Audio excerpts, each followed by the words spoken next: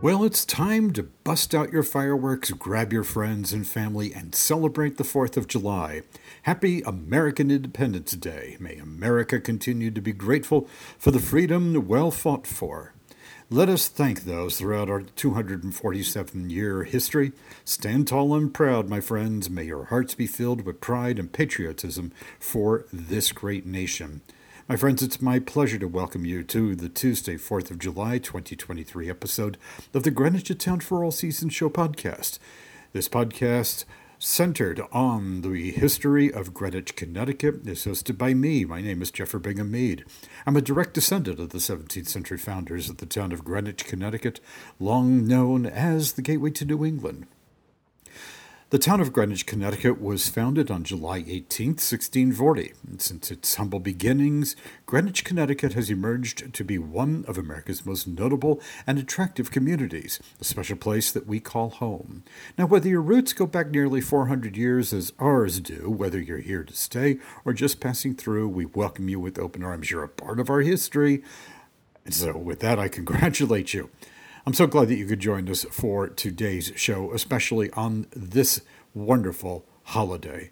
The Greenwich A Town for All Seasons Show podcast is made possible by Alexander Affiliates, Eastern Neurologic Services, Mr. Kevin M.J. O'Connor of Jeffrey Matthews Wealth Management, and listeners like you everywhere. Well, you know what? We've got another great show for you. So without any further delay, let's get started.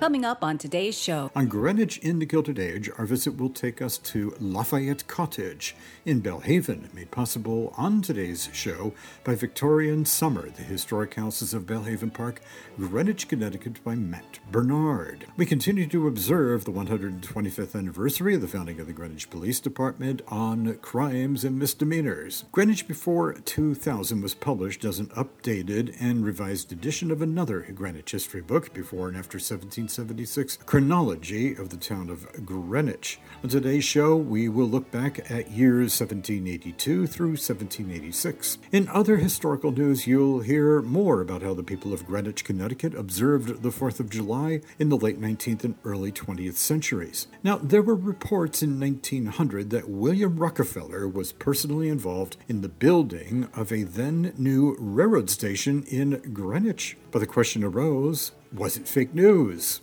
You'll find out. As schools are out for the summer, there was discussion and some debate about whether or not to have school vacations. I'll have more details about that. Back in 1905, it was possible to ride trolleys from New York to Greenwich.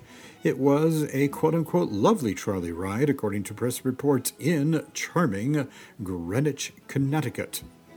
Let's see, I'll also share an account of a Revolutionary War-era raid on a Meade family farm in North Greenwich, one that resulted in the death of young Obadiah Meade. My friends, there's lots to see, to do, and to learn about the history of the town of Greenwich, Connecticut. You've come to the right place to learn about the history of the town of Greenwich, one of America's most interesting and extraordinary communities. We're going to have all this and a whole lot more as our history continues to unfold. Stay tuned. We'll be right back after these important messages.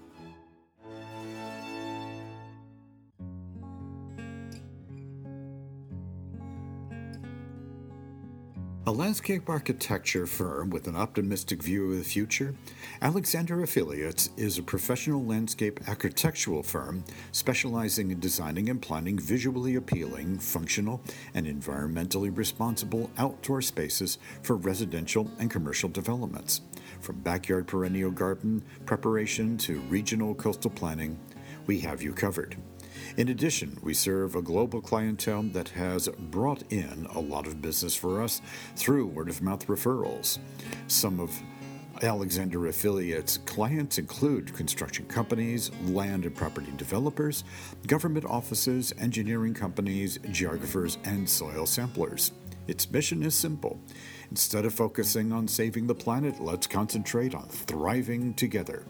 In business since 1980, you can learn more about Alexander Affiliates by going online to alexanderaffiliates.com.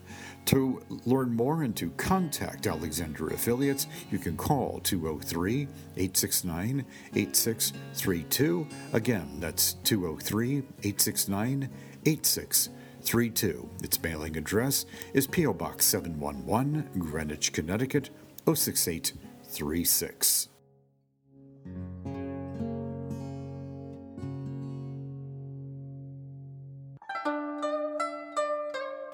My friends, don't gamble with your health. Eastern Neurological Services offers comprehensive neurologic diagnoses and therapeutic services. Its principal, Dr. Xiaoke Gao, MD, is a top New York neurologist who practices in dynamic treatment of neurological diseases, neurorehabilitation, and physical therapy. With convenient locations in New York City and a multilingual staff, Eastern Neurologic Services offers a wide array of treatments for neurological disorders. You'll be glad to know that Eastern Neurological Services provides general neurological consultations, on-site diagnostic testing, and physical and neurocognitive therapy. Visit easternneurologic.com. That's easternneurologic.com, or call 212-889-6540 or 212-227-6500. It's a fact of life that our health is important. Contact Eastern Neurologic today.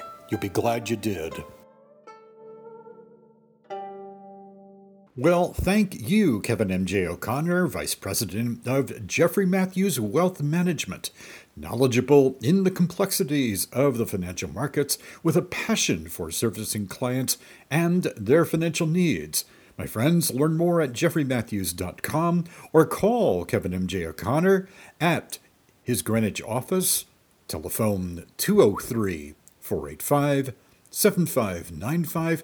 Again, that's Kevin M.J. O'Connor, his Greenwich office, at 203-485-7595. The town of Greenwich's annual 4th of July Independence Day ceremony will be held at Greenwich Town Hall, 101 Field Point Road, on Tuesday, 4th of July, of course, 2023, beginning at 9 a.m. This event is open to the public. The ceremony features a raising of the American flag. There will be a salute to the patriots who served during the Revolution and other items on the agenda. There will be music and an American flag birthday cake for all to enjoy after the conclusion of the ceremony. We hope to see you there.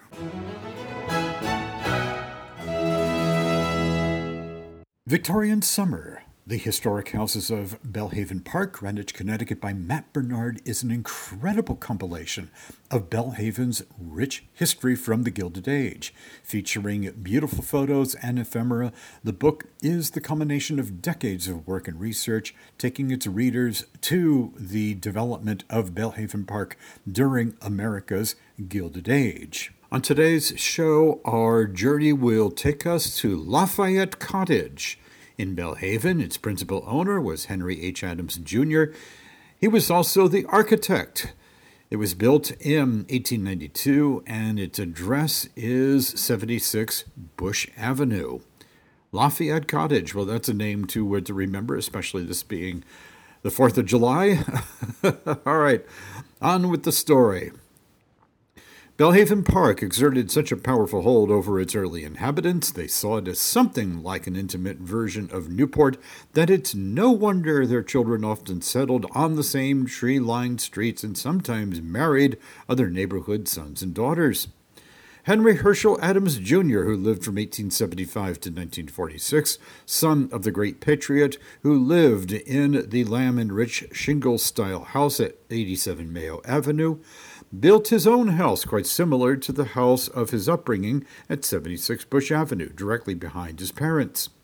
Little is known about Adams Jr., except that by the available evidence, he seemed to have followed precisely in his father's footsteps, a proud military career, serving in both the Spanish-American War and First World War, achieving the rank of colonel like his father, followed by work with Adams Sr. in the iron ore and coal trades. Adams Jr. occasionally cropped up in the society pages, but the most intriguing reference to him appeared in the Greenwich Graphic of April 19, 1912. His wealthy cousin, William Ernest Carter and family of Bryn Mawr, Pennsylvania, had just survived the sinking of the Titanic and been carried back to New York aboard the Carpathia, later sunk by a German torpedo in 1918.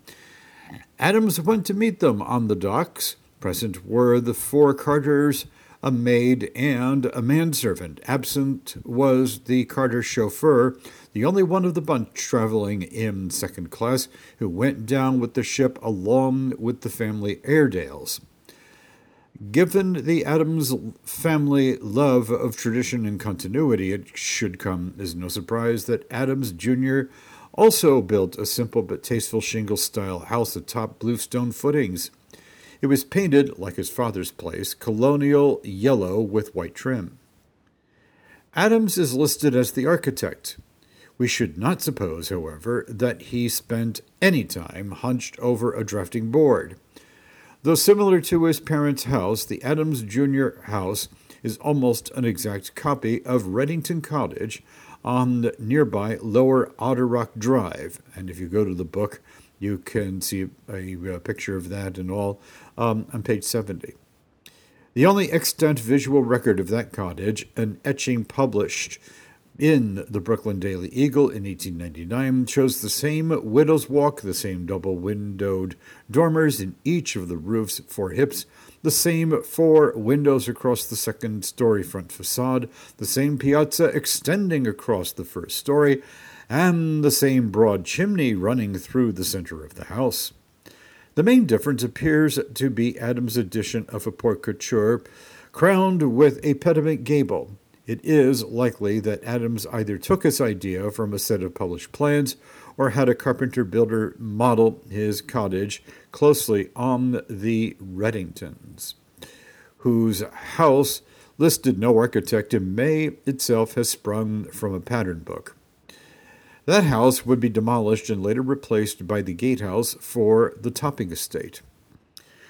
The first floor was essentially a square divided into equal quadrants: reception hall, parlor, dining room, and kitchen.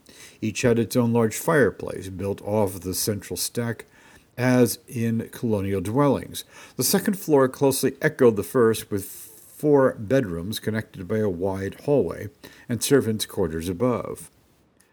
Lafayette's carriage house was consumed in the 1940 fire that started at the Senior Adams carriage house and spread to 2 adjacent structures. The carriage house was replaced, this time in fireproof stucco. Today, the main house has been lovingly restored by its owner. Victorian Summer, The Historic Houses of Belhaven Park, Greenwich, Connecticut by Matt Bernard, is available for borrowing purposes through the Greenwich Library System. You can go to your favorite or nearest branch of the Greenwich Library, or you can go online to greenwichlibrary.org. Well, my friends, why not consider purchasing a copy of this wonderful book about Belhaven? It's a great book, and it's one I strongly recommend. You can purchase a copy. Visit greenwichhistory.org. You can also call 203-869-6899, or if you wish, visit your favorite book vendor.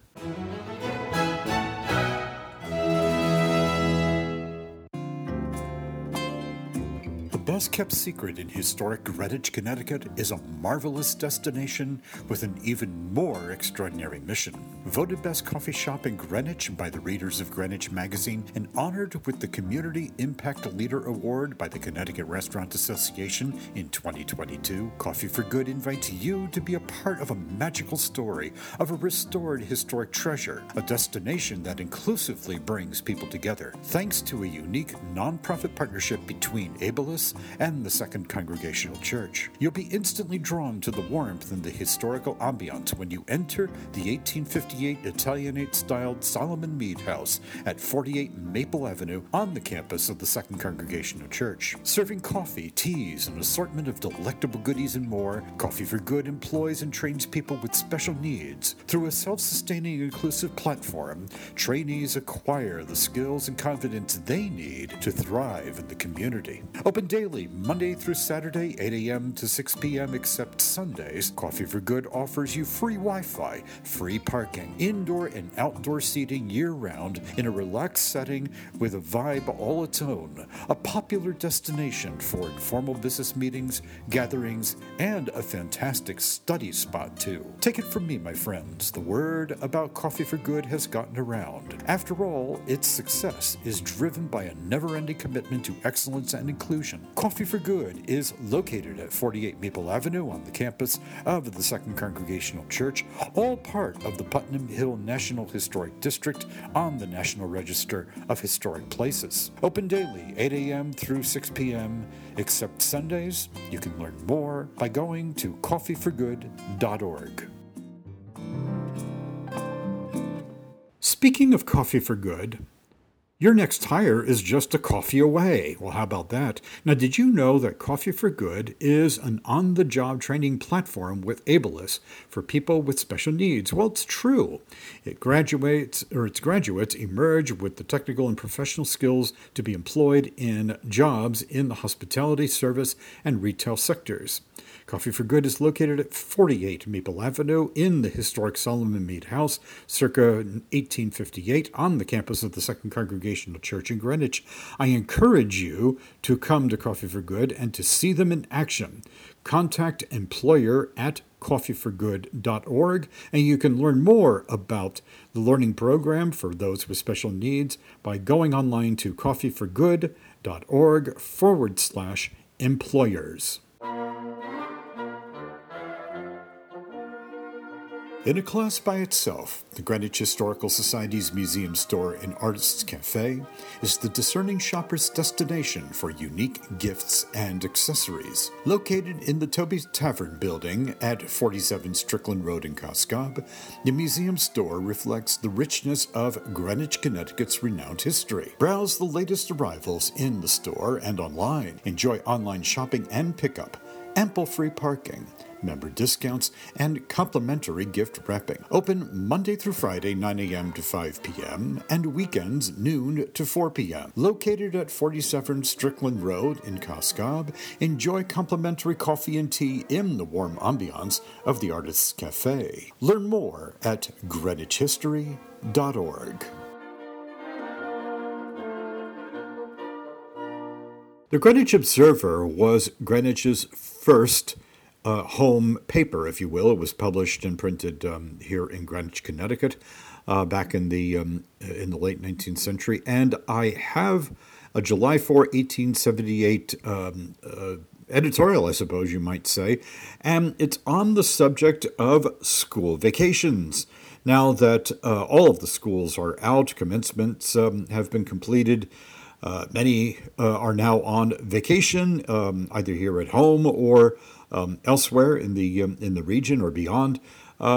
This is something that I thought was rather intriguing, coming from the late years of the 19th century.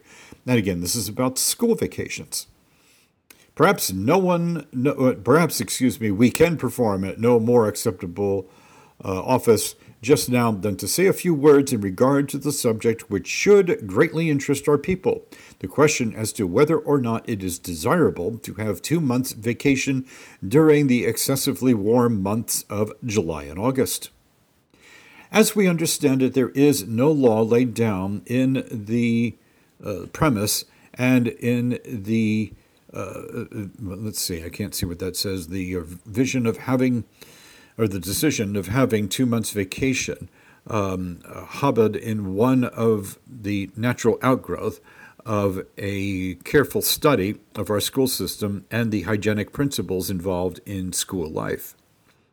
We do not understand that it was brought about, no doubt some presume to believe, in the interest of the teachers, but that it was found necessary for the well-being of the pupils. The main point made by those who take a position in favor of curtailing the school vacation is that it will, quote, keep the children out of the streets on more months, unquote. None presume, we think, to say that the economy will be studied by the change. It is an established, hence an incontrovertible fact that as much or more has been accomplished under the present system, as when July was included in the term of school duties. As regards the teachers, while they are unquestionably unfitted by the healthful relaxation of their duties, yet there will be no trouble in finding those who will readily teach 52 weeks if required to do so. The question with regard to them is whether they can teach as well. We contend they cannot, for the same reason that your clergyman, lawyer, doctor, etc., cannot find it possible to practice their profession acceptably to you or credibly to themselves unless they become invigorated by rest and relaxation. The old saw that, quote, all work and no play makes Jack a dull boy, cuts a teacher's block as keenly as Dominies. I don't know what that means. Oh, well, that's just what it says.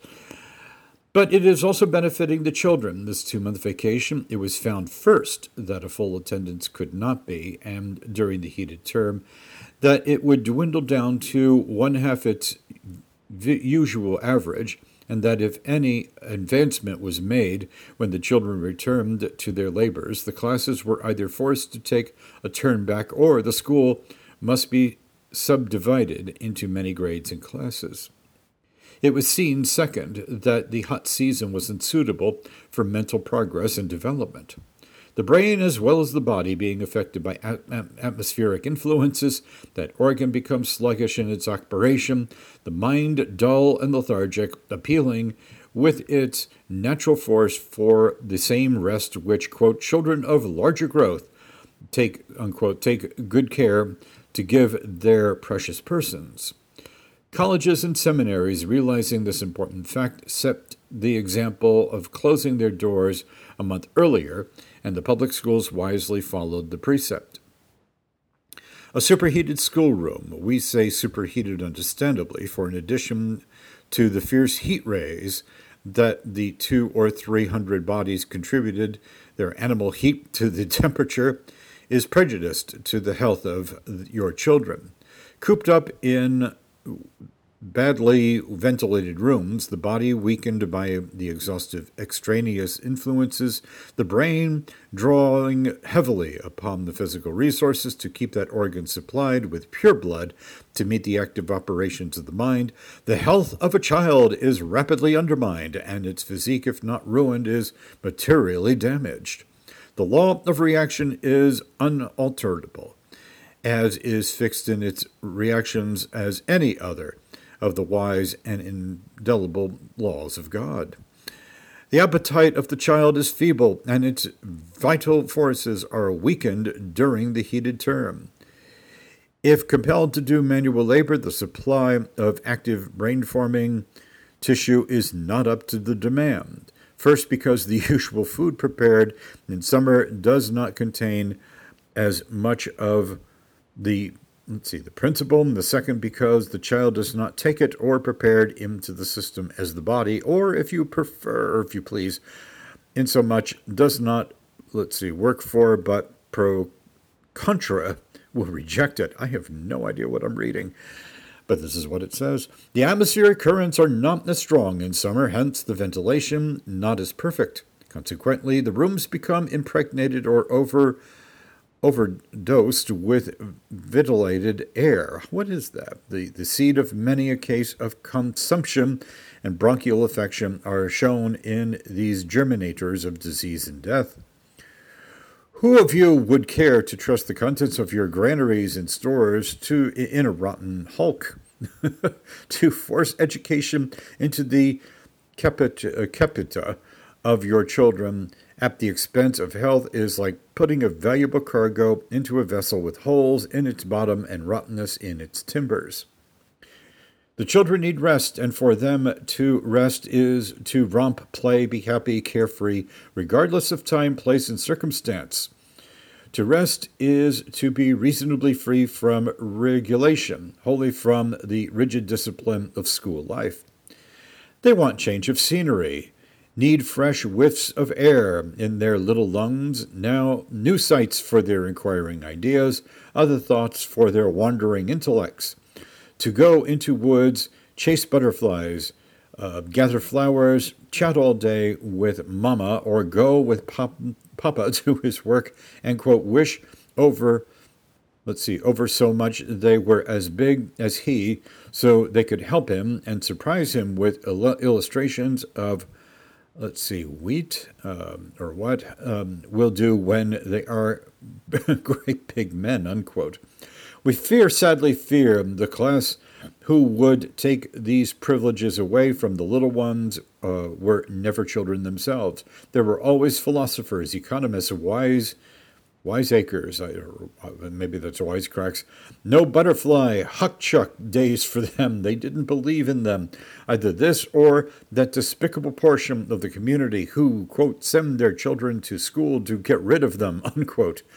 God forbid them, the little chatterbox with mouth filled with bread and molasses, and little words makes no music for them.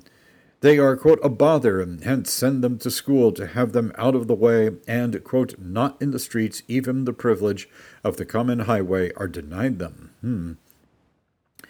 We insist that the rest who were never boys should not presume to set rules for those who are, and the second who have brought pests into the world should not inflict their odious rules upon the little blossoms which make our lives fragrant with their sweet, beautiful, angelic ways.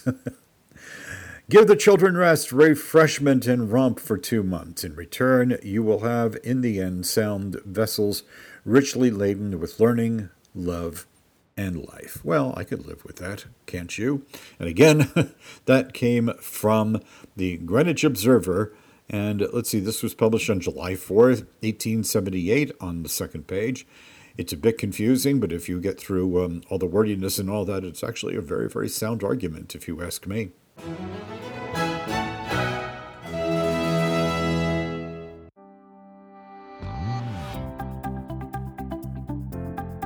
You're listening to the Greenwich Town for All Seasons Show podcast, hosted by Jeffrey Bingham Mead. That's me, a direct descendant of the 17th century founders of the town of Greenwich, Connecticut, the gateway to New England. The Greenwich Town for All Seasons Show podcast is made possible by Alexander Affiliates, Eastern Neurologic Services, Mr. Kevin M.J. O'Connor of Jeffrey Matthews Wealth Management, and listeners like you everywhere. Thank you.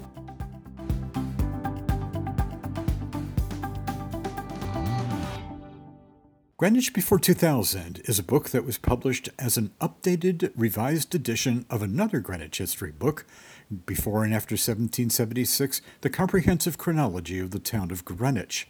Going through year 1999, Greenwich Before 2000 was a project by the Greenwich Historical Society that was made possible by the generous support and in honor of Russell S. Reynolds, Jr. He is another descendant of the founders of Greenwich, Connecticut, whose numerous philanthropic bequests have advanced the preservation of the town's history. For that, we are very grateful. On today's show, celebrating the 4th of July, American Independence Day, we will look at what happened in Greenwich in the year 1782, 1783, and 1785. And let's do the first part of 1786. All right. In 1782, estates of 25 inhabitants of Greenwich who, quote, have gone over to the enemy, unquote, are declared forfeit and confiscated. Those people would be called loyalists. On February 7, 1782, a raiding party of Delancey's Tories rides from North Castle toward Horseneck by way of King Street, falls upon a small guard of General Waterbury's force, kills one, takes 4 soldiers and several inhabitants prisoner, and plunders 2 houses. On February 15th of 1782, with his boats frozen in the ice of the Mianus River, quote, which divides Greenwich Old Society from the rest of the town, unquote, Jabez Fitch and his crew are attacked by 80 light dragoons and a force of infantry bent on destroying the flotilla and running off cattle. Fitch retreats, quote, toward Greenwich Meeting House, unquote, with 17 of his men, followed by the enemy's cavalry. Troops from Fort Stamford under General Waterbury arrive in time to drive off the marauders and retake all but a few cattle. On May 30th, the boat Jay and Hawk, each with one gun and a crew of 10, are commissioned, to raid British and Hessian camps and their shipping, and they are bonded for $20,000 apiece by Isaac Jones and John Davenport of Stamford and Samuel Lockwood of Greenwich. In 1783, on August 12th of that year, a town meeting resolution asks that burdens of the late war be equally shared, that tax abatement be considered for Greenwich, and that the General Assembly reimburse not only losses and damages occasioned by the enemy, but also those, quote, occasioned by this being a garrison town and its inhabitants harassed and distressed by both parties, unquote. General John Meade is appointed agent of the town to secure from the General Assembly or otherwise, quote, redress of the town grievances, unquote. On December 8th of 1783, the town meeting resolves that the selectmen should not allow those, quote, who have gone over and joined the enemy during the late war, unquote, to reside in Greenwich. In 1785, on March 3rd of that year, Mr. Murdoch is dismissed by the Second Congregational Church for his loyalist sympathies. And Mr. Murdoch would be, I believe, as I recall, the senior minister of the church at the time. On March 23rd, 1785, the Reverend Robert Morris is installed as minister to the First Congregational Church. On October 14th, General Parsons offers for sale the 151-acre farm at Horseneck, granted him by the state of Connecticut in 1781, in exchange for obligations held by him against the state. The rate is £4 10 shillings per acre. And then the Reverend Nathaniel Finch settles as pastor to the Baptists and remains there until 1824. That's a long time. And in 1786, on April 6th of that year, floor room on the gallery of the First Society Meeting House is for sale by bid. Persons purchasing must build their pews by June 1787. 10 pew spaces are sold to the net of the society at £6, 18 shillings. And finally, for the year 1786, on October 18th of that year, the Reverend Isaac Lewis is installed as minister of the Second Society. We would know it today, of course, as the Second Congregational Church. Greenwich Before 2000 is available for borrowing from the Greenwich Library System. Please visit greenwichlibrary.org.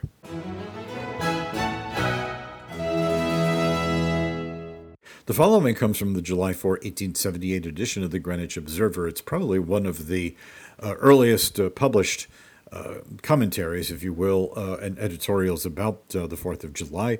The publisher, or editor, I should say, was William Meade Keeler.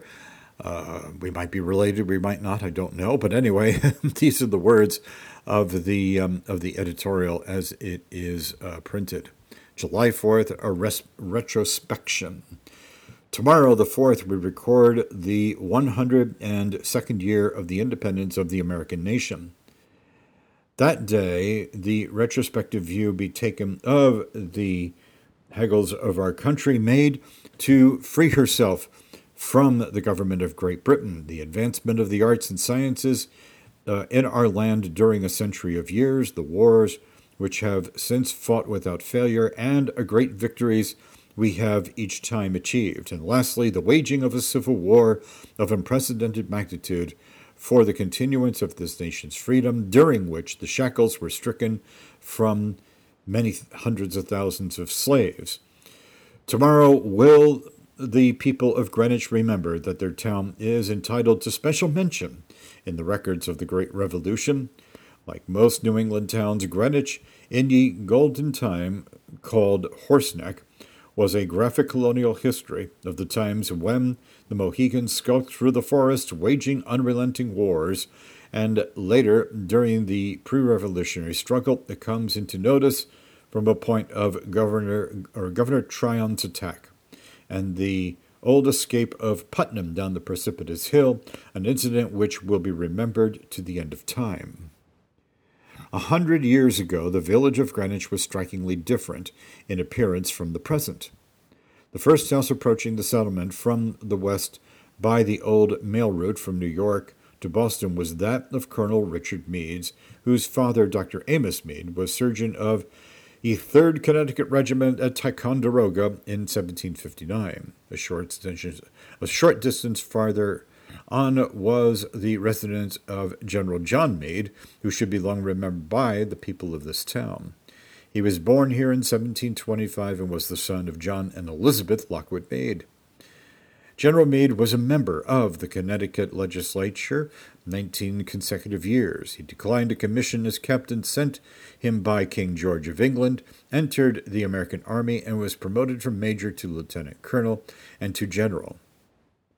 His house, which is just below the American lines, was repeatedly plundered, his cattle driven off, and his own and family's lives greatly endangered by the Tories and cowboys. His buildings were torn to pieces, his fences burned, and in various ways he was so much abused that he eventually was forced to leave the town. In 1755 he married Benjamin Brush's daughter Mary. She died in 1785, and he again married Mehetabel, widow of Jonathan Peck. Looking back to 100 years ago, we see no highway cutting its path through Putts Hill on the eastern part of the village. The only road was the old one that turned from the top of the hill to the left and, taking a circuitous route, ran along to its base and thence easterly in its present course. By the way, remnants of that road are still there. It's been referred to as the Switchback Road, and if you pause very carefully, and if you're driving on the westbound side of what we know as East Putnam Avenue today, and you're just before Old Church Road, you can look over without hopefully taking your eyes off the road if you're driving, and you can actually see remnants of that Switchback Road along and on the hillside there. It was here that a century or years ago, Israel Putnam, closely pursued by the British, not daring to waste time to follow the old and then only road, spurred up his steed and, dashing over the hill's rugged edge and down its rocky slope, reaching the roadway below in safety, while the bullets from his pursuers' rifles rattled on the rocks he had left behind. The British, fearing to make the hazardous descent and with vexation at their own cowardice and failure, watched old Putnam till he rode out of sight. 100 years ago there stood on the brow of Putnam's Hill a little church. With the march of time it was long ago swept away, and now, to mark the spot, remains but a few crumbling pieces of our forefathers' tombstones, their once familiar inscriptions entirely obliterated. The burying ground itself is overgrown with briars and thorns, yet quiet today. It overlooks the scene of Putnam's wonderful exploit and tumult of the warriors on the plain below. And thus it seems that every rock and mound of earth in Greenwich holds a record of its own regarding the days of the Revolution, in the astonishing events in which our village was rich in the possession. Though the celebration of the anniversary of these old-time occurrences may not be very grand in our historical town, we think the void will be suitably filled by the hearty recollection of the same by the citizens now enjoying the liberties our heroic fathers purchased for them. This story comes from the year 1882, was published on July 8th in the Greenwich Graphic. Various ways in which Greenwich people observed the day. Of course, the celebration of the 4th. Picnics, fishing, parties, and excursions, a wet afternoon, and fireworks. And the story goes as follows. The 4th of July, 1882, has come and gone, and our national summer holiday is over. It was a day very much like those of previous years, in the way in which it was celebrated, in the number of accidents that happened, and the rain that fell. It always rains on the 4th of July, and this year was not an exception. And it is generally very warm. In this respect, there was a difference, for the day was decidedly cool. In the evening of the 3rd, the racket began. All night, the crack of the crackers and report of the pistols and the laughing and shout of boys and men was plainly heard. And when in the early morn the bell rang out long and loud, the 4th was fairly ushered in, and there was little sleep for anyone. Nothing occurred of startling nature about town. There was no public celebration or public gathering, and each and every one spent the day as suited their fancy. With the exception of the noise, all was quiet and orderly. At an early hour, baskets accompanied by individuals, persons embracing fish poles, picnic parties, wagons, loads of people from Round Hill, Stanwich, Glenville, and other places were seen wending their way in the direction of the Sound or Round Island. Many went to the cities and towns, and from hence to Glen Island and other resorts, while many more came from the cities to spend the day here, and others remained at home and enjoyed the quiet and rest of their country homes. About noon the rain began to fall, and soon after the picnic parties, the fishermen and trotters sought places of shelter or turned their faces towards home, the rain seemingly putting a damper on their spirits and pleasure. About 6 o'clock the clouds broke, and scattered and here and there patches of the blue sky were visible, which gave prospects of a pleasant evening for fireworks.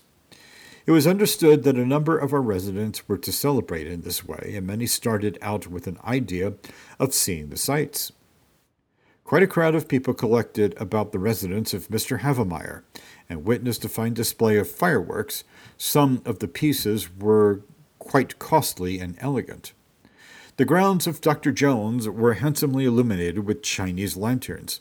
Also the residences of Messrs. John Sniffen, De Young, Sextus, and many others. The Indian Harbor Hotel and Kent House were both brilliantly illuminated and presented pretty sights.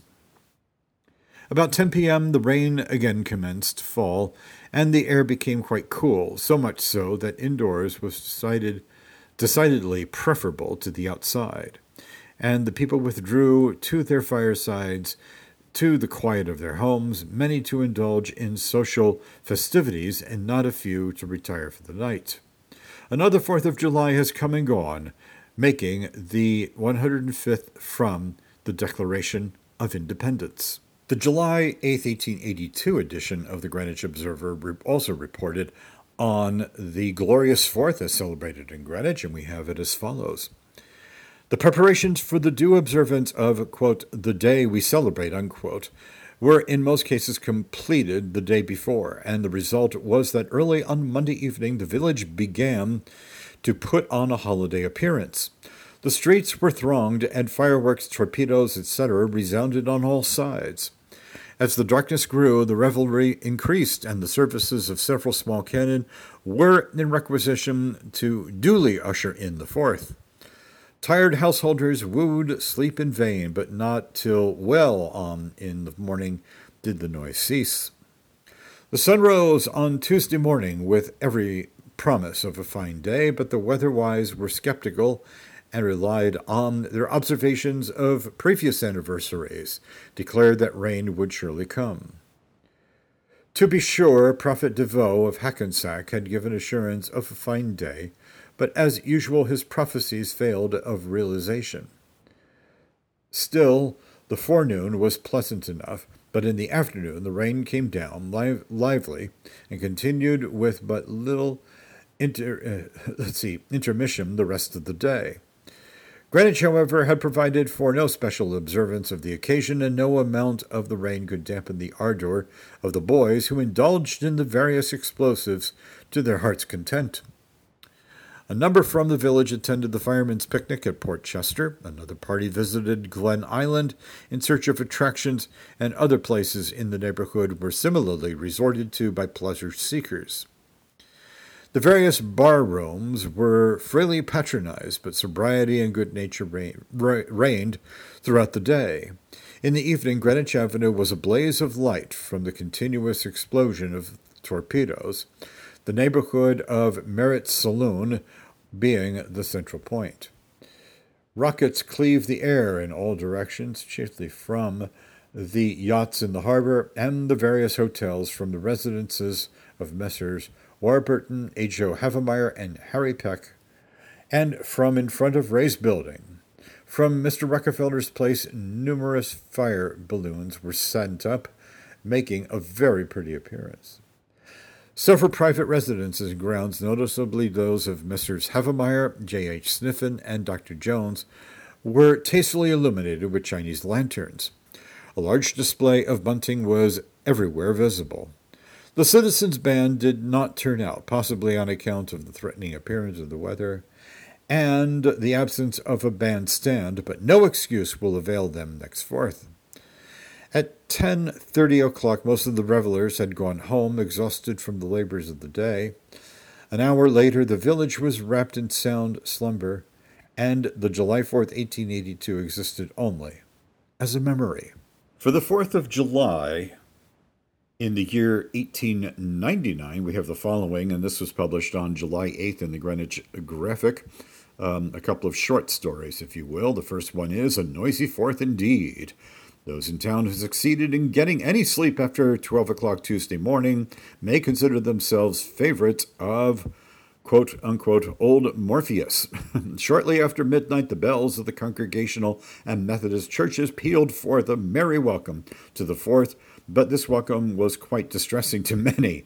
It appears that some young men gained an entrance to the churches through a window and were thus able to go about their work as they pleased. Shortly after the bells began to ring, the cannons and firecrackers commenced their day's contribution to the noise, and after it was hard for anyone to get a wink of sleep. The day was passed with many pleasures, picnics and outings, ball games and other sports being the attractions. The schoolhouse grounds were thronged with people who had come to witness the two games which were played between the Amerjerome Baseball Club of Greenwich and the Brighton Baseball Club of Brooklyn. There were but few accidents, and those were confined to a few burnt fingers caused by too free use of powder. And then we have this story, Putnam Hill Park is the headline on it, and it says, by next Monday, the borough will have completed its work about Putnam Hill Park. The placing of the large boulder and the flagpole, which will be done by the Putnam Hill chapter of the Daughters of the American Revolution, remains to complete the work about this pretty and historic little spot. The park is about 40 feet square, and around it runs a road where carriages can go and from which a fine view of the surrounding country may be enjoyed. Settees have been placed there for the comfort of pedestrians. The marking thus of the spot near where Putnam took his famous leap is due to the efforts of the Daughters of the American Revolution, DAR, and serves to illustrate the good the ladies of such organizations can accomplish in making conspicuous the spots about a town made famous by connection with revolutionary incidents. Celebrating the 4th of July in Greenwich in the year 1904 was, according to the headline, an ideal day, and people put in their whole time enjoying it. And the the story goes as follows. And this is from the Greenwich Graphic, of course. There is more latent patriotism in Greenwich than there are feathers in an egg, whatever that means, and it is much more easily proven. Last Monday, the national birthday was celebrated in town with as much noise and enthusiasm as ever, and some nervous people claim with more than ever before. Before sunrise, yes, even the night before the noise began, and except in the middle of the day, it was continuous until late on Monday night. Those advocates of a, quote, quiet 4th, unquote, may live to see the day when noisemaking will not be the chief aim of young America. But it will be a sad day for American patriotism when the boys and girls are not allowed to burn powder and make a racket. We wouldn't be the individual who would attempt to repress the juvenile enthusiasm any more than we would be a nominee on the populist ticket. The day in Greenwich passed off in great shape. It was one of the pleasantest Fourths within the memory of anyone. The sun shone all day, but there was a fresh breeze from off the water, and the temperature was very agreeable.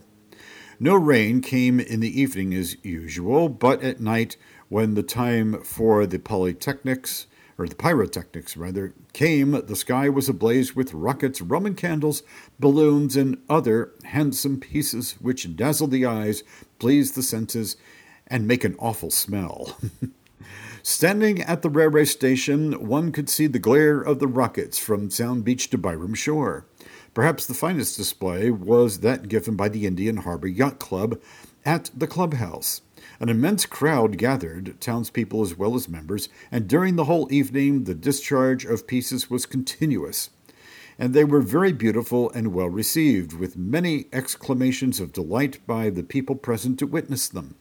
The courtesy of the club in allowing others to enjoy the display was greatly appreciated. During the day, a series of motorboat races were sailed over the clubhouse, or the club course, rather. At the Greenwich Casino, the day was one of the pleasantest, and genial Superintendent Mr. Clift remembers.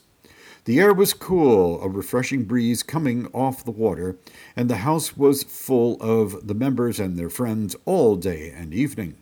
The harbor was crowded with craft, all gaily decked with flags and the national banner, and parties were going from one to the other in launches and rowboats making calls and extended greetings. The great event of the day, however, was the children's entertainment in the afternoon. The spacious assembly room of the casino was filled with the children of the members, with a good sprinkling of their elders.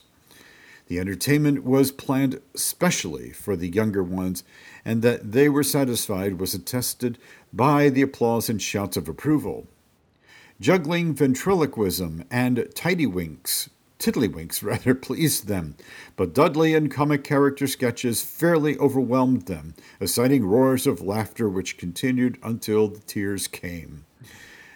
The children had been made happy by the presentation of a handsome silk flag to each child by Mr. George A. Helm, a member of the entertainment committee, and when the orchestra struck up the Star-Spangled Banner, they all arose and waved their flags in time with the music. It made an inspiring sight and taught the lesson of patriotism and the love of the flag, which was one purpose of Mr. Helm's gift. At the close of the entertainment, the children danced, enjoyed refreshments of ice cream, cake, and lemonade, and pronounced the afternoon a most glorious success. In the evening, a dance was given to the members in the assembly room. There were about 300 present, and while the younger ones enjoyed the dreamy movements of waltz and two-step, the elders watched them in contentment and occasionally going outside to see the fireworks display. This was not an association enterprise. The several cottagers had their own pyrotechnics, but altogether made a very handsome show. The display of the Indian Harbor Yacht Club could also be seen from the balconies, and, quote, the rocket's red glare, unquote, illuminated the water in great shape. In addition to the brilliancy of the scene were the illuminations on the yachts at anchor off the casino. All of them had lights out, but the handsomest were Mr. Frank J. Gould's steam yacht, which had over 500 electric lights strung over the rigging and on the decks, lights of all colors of the rainbow. Further away was the English yacht Surf of Mr. Billings, which was also brilliantly lighted by electric lamps, and gave Mr. Gould a close rub for first place. The East Portchester people and the residents along the Byram shore had their own fireworks display given on the island belonging to Colonel Henry Huss. This was simply grand. There were, besides the rockets and pieces of like nature, aerial maroons, mines, bombs, bombettes, and in one particular called, quote-unquote, our empire. This was a mammoth shell which at the height of 1,000 feet released a large bomb of red, green, blue, and white stars, representing the United States, followed by a gold shell representing Cuba, a silver shell for Puerto Rico, and a number of smaller shells for the Philippines. The final device was an American shield surrounded by an eagle with outstretched wings and heraldic colors. It was very elaborate and greatly pleased the big crowd of spectators who lined the shore on both sides of the river and occupied a small flotilla of boats on the water. So far as is known, there were no serious accidents. There were a few burns, some powder marks disfigured the faces of one or two boys, and that is about all. The warning against blank cartridges was apparently unheeded, for there were hundreds of them, and the users were often careless in discharging their revolvers. The golf links in all directions were occupied all day. It was an ideal day for golf, though the wind was a little too strong at times. But it was cool, and even the caddies who take the heat calmly enjoy the refreshment of the breeze.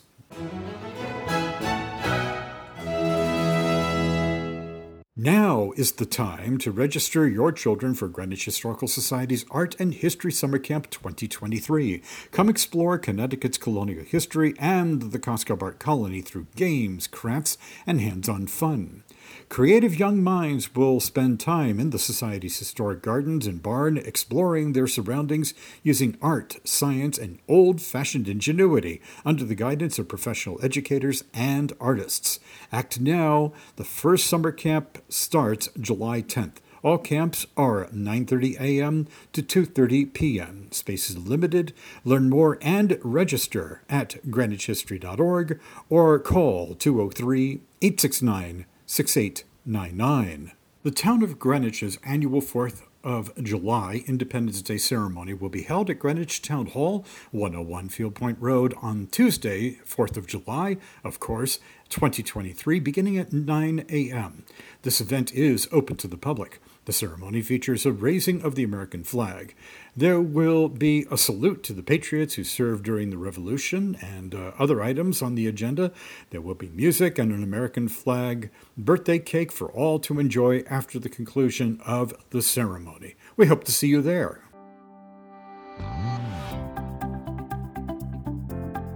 You're listening to the Greenwich Town for All Seasons Show podcast, hosted by Jeffrey Bingham Mead. That's me, a direct descendant of the 17th century founders of the town of Greenwich, Connecticut, the gateway to New England. The Greenwich Town for All Seasons Show podcast is made possible by Alexander Affiliates, Eastern Neurologic Services, Mr. Kevin M.J. O'Connor of Jeffrey Matthews Wealth Management, and listeners like you everywhere. Thank you.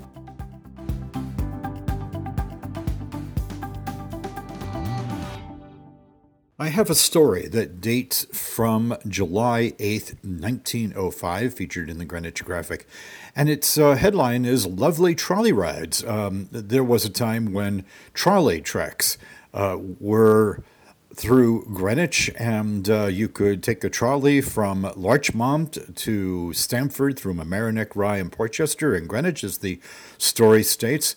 It must have been a lovely experience, although a very, very slow one, certainly by today's standards. And let me just share this with you. Again, this is from Saturday, July 8th, 1905, in the Greenwich Graphic. In charming Greenwich, quote-unquote, is the way the New York Herald puts it, and the story goes as follows. In a page-illustrated article in the New York Herald of Sunday last are descriptions of trolley rides about New York City. One of the pictures shows a trolley car climbing Potts Hill. Of course, Potts Hill is here in Greenwich. The trolley ride from Larchmont to Stamford through Mamaroneck, Rye, Portchester, and Greenwich is famous as being one of the most picturesque in the country. Passing, as the line does, through busy towns, out into the open, through the woods, over the meadows, and along the Sound. The Sound, of course, being Long Island Sound. The Herald says, taking the course of the spoke of electric track reaching from Manhattan as the center of the wheel toward the New England country, a delightful route runs directly to Stamford, Connecticut, with various little side trips added. if one has the time. The Larchmont car starts at New Rochelle, running on to Stamford, 35 miles from New York, and passes through Mamaroneck, Harrison, Rye, Portchester, Belhaven, Greenwich, and Coscob. From the suburban elegance of New Rochelle, one is plunged immediately into real country as the trek runs toward Larchmont. Connection is made here for Larchmont Manor, and there is another trolley at Rye running down to the beach. All these villages are practically on the Sound, though the trolley line keeps far enough back from the shore to prevent a sight of the water. After crossing the Byram River, which divides the state of New York from Connecticut, the car skirts an inlet near Belhaven, affording a glorious sight of the country homes on the shore, and the eye then travels across the stretch of water where the Sound broadens, and it takes in the gleaming white sails flecking the blue sea. Greenwich is the next stop. Then the car rolls on through the village, Putnam Avenue, with its huge shade trees meeting overhead and fine country homes bordering the broad thoroughfare. Only lack of time prevents the traveler from stopping here to explore this charming place. Toward the outskirts of Greenwich, the trolley drops suddenly down Putnam's Hill, giving a glimpse of the monument marking the spot where General Israel Putnam made his wild dash down the rocky steep on horseback, with the British cavalry in hot pursuit. Beyond the descent stretches the beautiful valley of Coscob, named for one of the famous Indian chiefs. By the way, to cut in here, we actually really don't know why Coscob is named Coscob. It certainly apparently is not of an Indian chief, but oh well. Anyway, to finish up the story, less picturesque than Greenwich Village, Stamford is, however, larger and more pretentious and is set further back from the Sound. And that, my friends, comes from the July 8th, 1905 edition of the Greenwich Graphic. By the way, in that same edition, we have another story. Perhaps this would be a good time to share it with you. And this one is about fast motorboats race, Indian Harbor Yacht Club Regatta on the 4th of July. Again, in the July 8th, 1905 edition of the Greenwich Graphic. The 4th at the Indian Harbor Yacht Club was a quiet one this year because it was decided to abjure fireworks, etc., but it was one full of interest for the large number of people who spent the afternoon and evening there. The principal feature of the day was the motorboat race, which took place in the afternoon, and in which were entered some of the fastest boats of their type in the country. It was thought that Mr. Alexander Stein's new boat, recently completed at Montel Shipyard, and expected to be the fastest of her kind afloat, would race, but when the time arrived, it was found that she was not fully prepared. The boats were divided into three classes. The Argo, owned by Mr. C.L. Seabury of the Columbia Yacht Club, winning the first class. The Challenger, owned by Mr. W.G. Brokaw of the New York Yacht Club, winning the second class. And the Louisiana, owned by Mr. W.J. Hewlett of the Indian Harbor Yacht Club, winning the cruising class.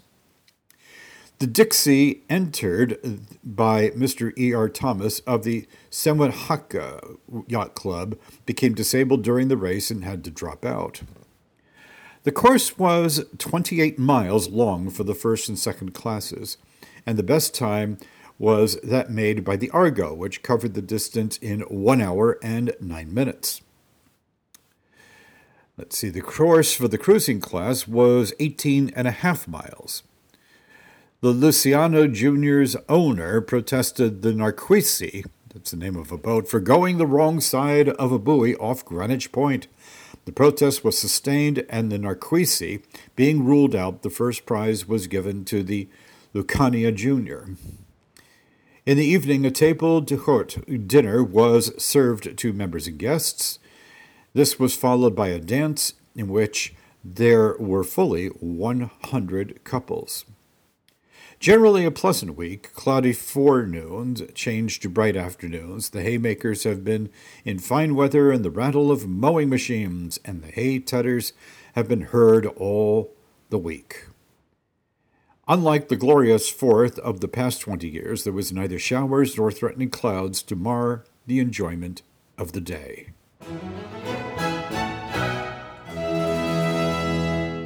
Good news has come here in the early years of the 21st century, and that regards the renovations that will be coming up to the Greenwich Railroad Station. It has apparently not been done since the building was built. I believe that was in the mid-1970s, if I'm not mistaken. And I have a little story that dates from July 7th, 1900, that kind of parallels what we're going to be treated to very soon here in the early years of the 21st century. This one regards the Greenwich Station and a gentleman rather familiar to us here in Greenwich by the name of William Rockefeller. And the headline says, William Rockefeller picking out the site, park about the building. William Rockefeller, the largest individual stockholder and a director of the New York, New Haven, and Hartford Railroad Company, was recently been in Greenwich, personally negotiating, it is said, for the purchase of land opposite the railroad station. The company wants the land for the purpose of enlarging its present facilities in Greenwich. The company intends to build the finest station in Greenwich on the line between New York and Boston. When the tracking work was being done in Greenwich, the old station was altered, and it was understood then that it was only a temporary expedient until the company could perfect its plans for a new structure there. This station and the grounds above it are wholly inadequate to the needs of the place, for by actual count between 200 and 300 fine private equipages are crowded into the narrow roadway, waiting for trains to depart and arrive every morning and afternoon. And the animated scene of high-spirited horses, glittering carriages, traps, hands and fancy vehicles, liveried coachmen and footmen, and finely dressed women waiting at the station is one of the sights of this railroad. About an eighth of a mile west of the station, the company owns 7 acres of land. It borders on the bay that makes up from the Sound on the south, and there is a hotel on the land. Here the company intends to build the new station. The building is to be fine, but the surroundings will be the feature. They will be made into as perfect a park as the best landscape gardener can lay out, with drives winding about the beautiful elm trees and flower beds adding color to the handsome lawns. Work will not be begun until late in the fall. The present passenger station will be converted into a freight station. And apparently that comes from New York papers, as it is indicated. Let's see, there's an extension of this story, and it goes as follows. The above is another of the many Greenwich news items sent out from Greenwich, concocted from rumor for the purpose of making $1 or $2. It appeared first in the New York papers and has been reprinted in the dailies on both sides of us, and is about as true as most of the articles that appear in the New York papers from Greenwich. In the first place, Mr. Rockefeller has not been in Greenwich in some time. He has been very sick for the last month and has not yet recovered from an attack of appendicitis. As regards his personally negotiating for land, that is perfect nonsense. Put it in to make the article go, quote-unquote, in New York. All the rest of the article is purely imagination. The company has not decided to build a new depot here, and has taken no steps whatsoever in that direction. What the company may do in the near future, no one knows, but there is this much about it on which the people of the town are agreed. Greenwich needs a new depot, and more grounds about it. We do not understand is why the New York, New Haven, and Hartford Company treats the above the way it does as the matter of depot accommodations. Well, that's a good question. And so, unfortunately, that is yet another example of what we call today, in the years of the early 21st century, fake news.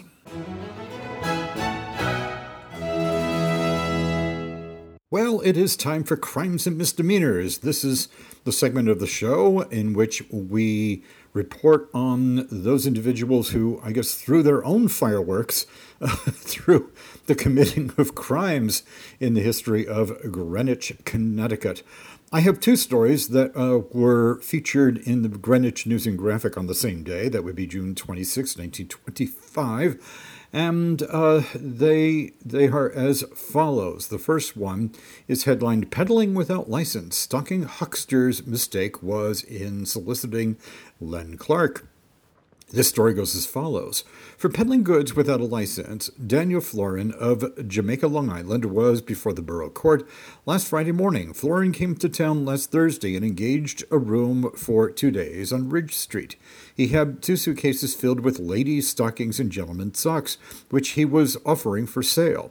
His landlady told him that it would be necessary to obtain a license, but as it was 4:30 in the afternoon, when he started out, he decided to wait until the following day before obtaining a license and look the field over. Unfortunately for him, the first man to whom he offered the sale of his goods was Leonard Clark, president of the Greenwich Chamber of Commerce.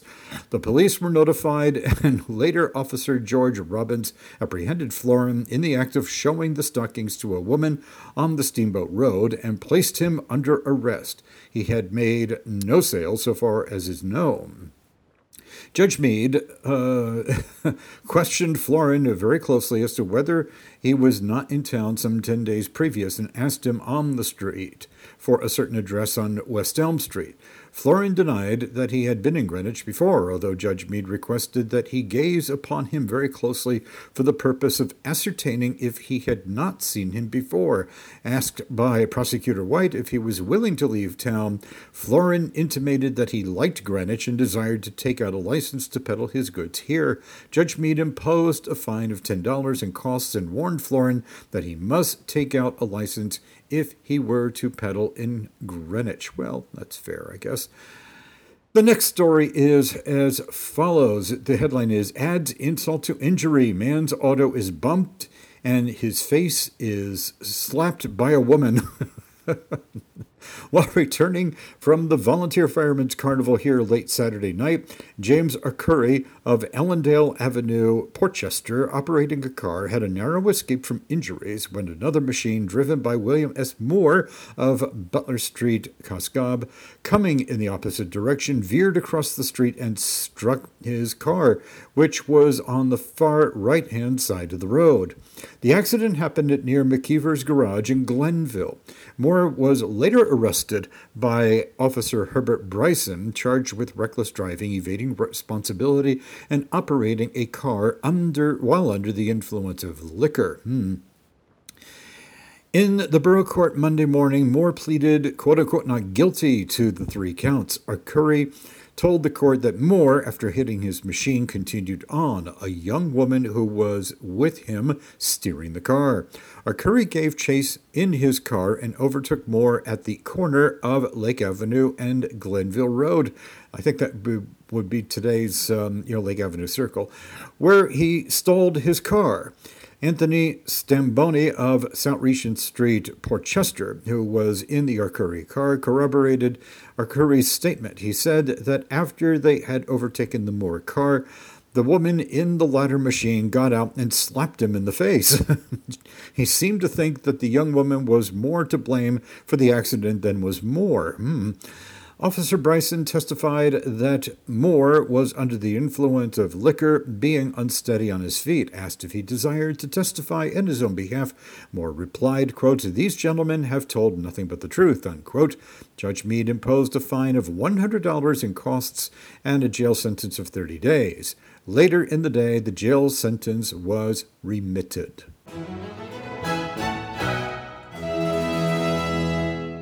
Well, as we start to conclude today's July 4, 2023 show, I wanted to relate to you a story from our family lore. about an incident that happened. It was actually a raid on the Meade farm, which today still exists at the corner of Riversville Road and Cliffdale Road on the northwestern side. There was a large house that unfortunately was demolished. However, the original 1745 Benjamin Meade house is still there over on the western side of Riversville Road. It is still there.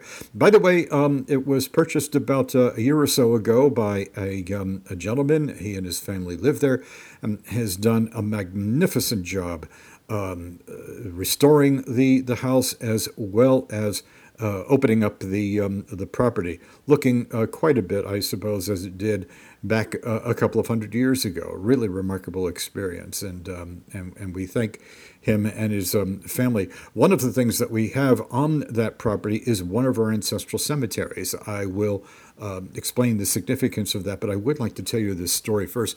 This is featured in Spencer P. Mead's Ye History of Ye Town of Greenwich on page 147. And the story is as follows. Benjamin Meade, the father of Captain Sylvanus Meade, moved to Quaker Ridge, that would be North Greenwich. He also had a son, Benjamin, who kept the old homestead formerly occupied by Solomon Stoddard Meade. During the Revolutionary War, the old place was raided by a party of British and Tories. Obadiah, son of Benjamin, was then quite a lad. His sisters Anna and Phoebe, who were younger, hid with their mother in the cellar in the old house as the redcoats marched up the road, and their father and the other girls, Mary and Theodosia, barricaded the doors and windows, while Obadiah, the only son, solicitous for the cattle without, drove them into the barnyard and then beat a hasty retreat to a neighbor's barn. An unfriendly Tory, knowing the fact, informed the British soldiers, who surrounded the barn, threatening to set a fire to it unless he came out. He, too brave to surrender, jumped from the barn and ran across the orchard toward the rocks above Dyspepsia Lane. By the way, Dyspepsia Lane, don't ask me where that name came from, but that place is now Cliffdale Road. But the British followed. Seeing that escape was impossible, Obadiah surrendered, only to be immediately fired at and instantly killed. The ball passed through his left arm and entered his side. For several generations, the place of his burial was a sacred spot to the members of the family, and now, though unknown, it is not forgotten in history. I will have an update on that. The coat he wore, showing the bullet holes and bloodstains, has been preserved all these years and is now in the possession of Sarah C. Meade. I will have an update on that too. After killing the son, the redcoats forced their way into the house, but unable to find the father, they departed, taking with them the horse and all of the geese. Now, the updates that I have on this are as follows. It is more or less true that the cemetery or the burial spot had been lost. Some of you may remember, especially if you are longtime residents and lived here in the late 1980s. I was a board member at the Greenwich Historical Society, and we launched a first of its kind private-public partnership, if you will, that involved the documentation of Greenwich's over 63 cemeteries and burying grounds scattered throughout the town. One of those cemeteries, which had been lost for many years, was the one where Obadiah Meade and other members of his family had been interred. I mentioned that farmstead at the northwest corner of Riversville Road and Cliffdale Road, no longer called Dyspepsia Lane, thank goodness. Anyway, what happened was that, and I hope I never forget this, but I believe it was in the year 1989, I went on the property. I was very good friends with the owner at that time, Miss Stephanie Edgell, who was a cousin, by the way, of the late Nelson Rockefeller. She, of course, sadly died a number of years ago. But we got to be very good friends. She was very, very interested in the history of the place. And between me and William E. Fitch Jr., who was very knowledgeable of many things about the town of Greenwich. He was the town historian, after all. I was able to get permission to go on the property, as I had done many times in the past, and this time to go prospecting around, if you will, looking for the cemetery. Now, the property was very, very badly overgrown. And the day that I went up there, it was kind of like the weather is right now. It was very, very hot. In fact, I remember that it was about literally between 90 and 100 degrees on that July, and it was a July 4 holiday, by the way. And in the house that was nearby where we found the cemetery were two African-American women who were the daughters of the caretaker of the property when Solomon Stoddard Mead owned the place back in the early 20th century. He sold it incidentally to his son-in-law, which was kind of nice. And so they were leaning out the windows and they were saying, no, move to the right, no, move to the left, somewhere, this, that, and the other. And the first day that I went up there, things did not go very, very well. I was on my hands and knees. I was sweating. It was just absolutely awful. And I promised, though, because I was bound and determined to find this cemetery, that I would come back the next day. I should mention that all of the stones had been laid flat.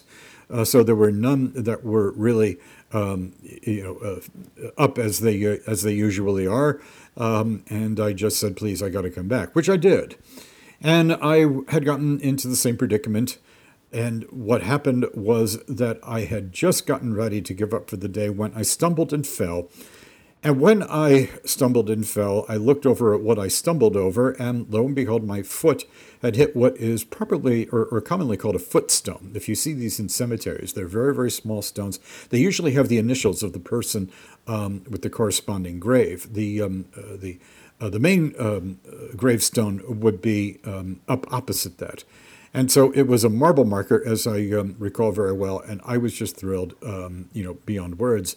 So we went up and so on and so forth, and began an arduous project to restore the cemetery that included, family members, Boy Scouts, everybody that you could possibly imagine. By the way, the restoration of that cemetery led to the founding by myself and others of the Historic Meade Family Burying Grounds Association. We have the ownership of one cemetery site, which is on the Coscob Mill Pond on the east side. And then we found this particular spot in, 1988, 1989. And then we have the stewardship over a small family plot over at number 2 Taconic Road, right near the intersection with North Street. So that was really wonderful. And the reason why is because we are 99% sure, of course, that Obadiah Mead is interred there. As are other members of the family. We have uprighted all of the stones. There are many, many fieldstone markers there. And they are not marked, and there are no records of who is interred there. It's a fascinating cemetery, and we are just thrilled that it is in such wonderful shape these days.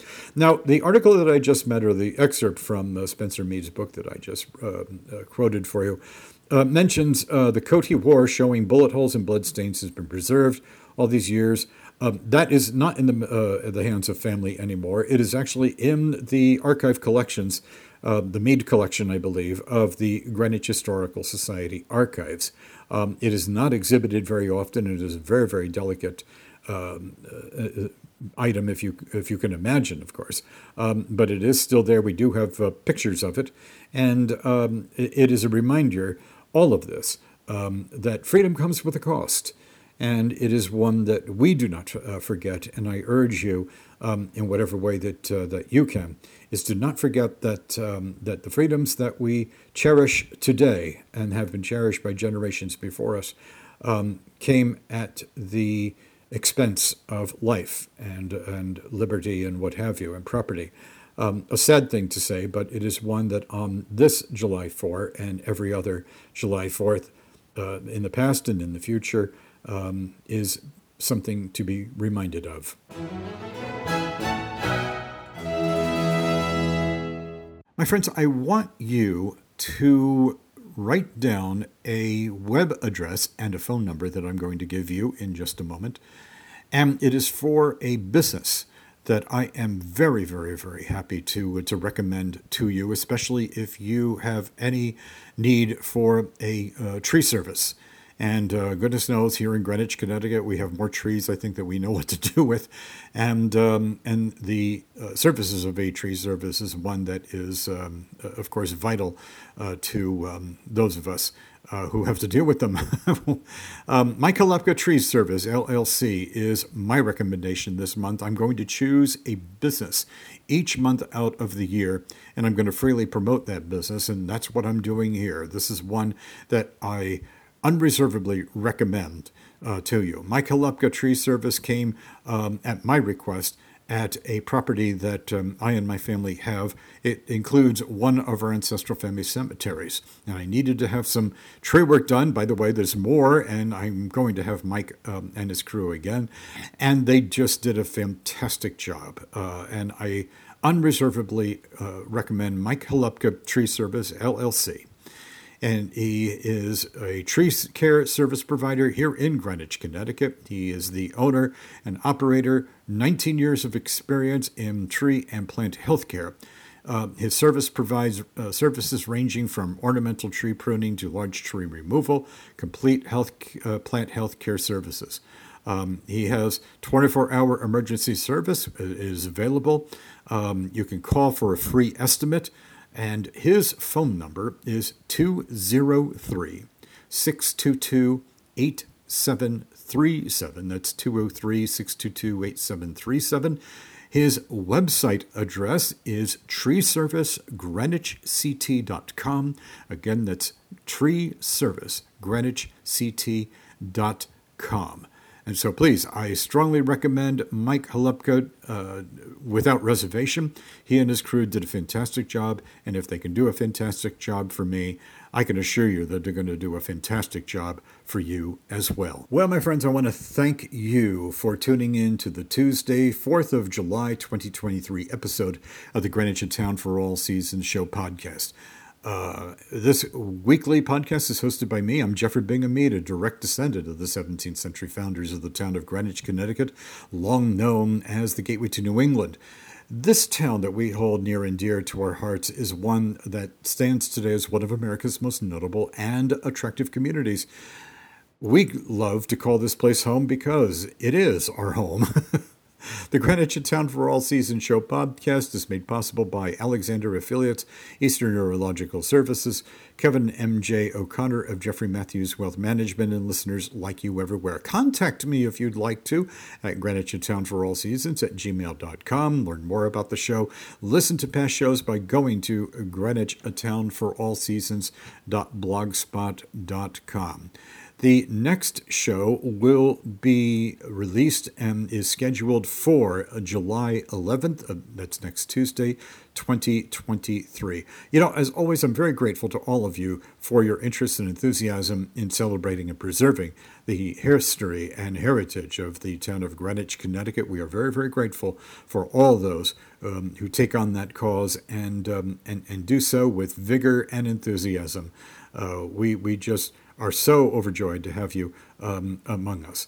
And so, my friends, I bid you farewell this day. Please go out there, have a safe, wonderful, and a fantastic 4th of July 2023 holiday. I look forward to being with you next week. Take care. Bye-bye now.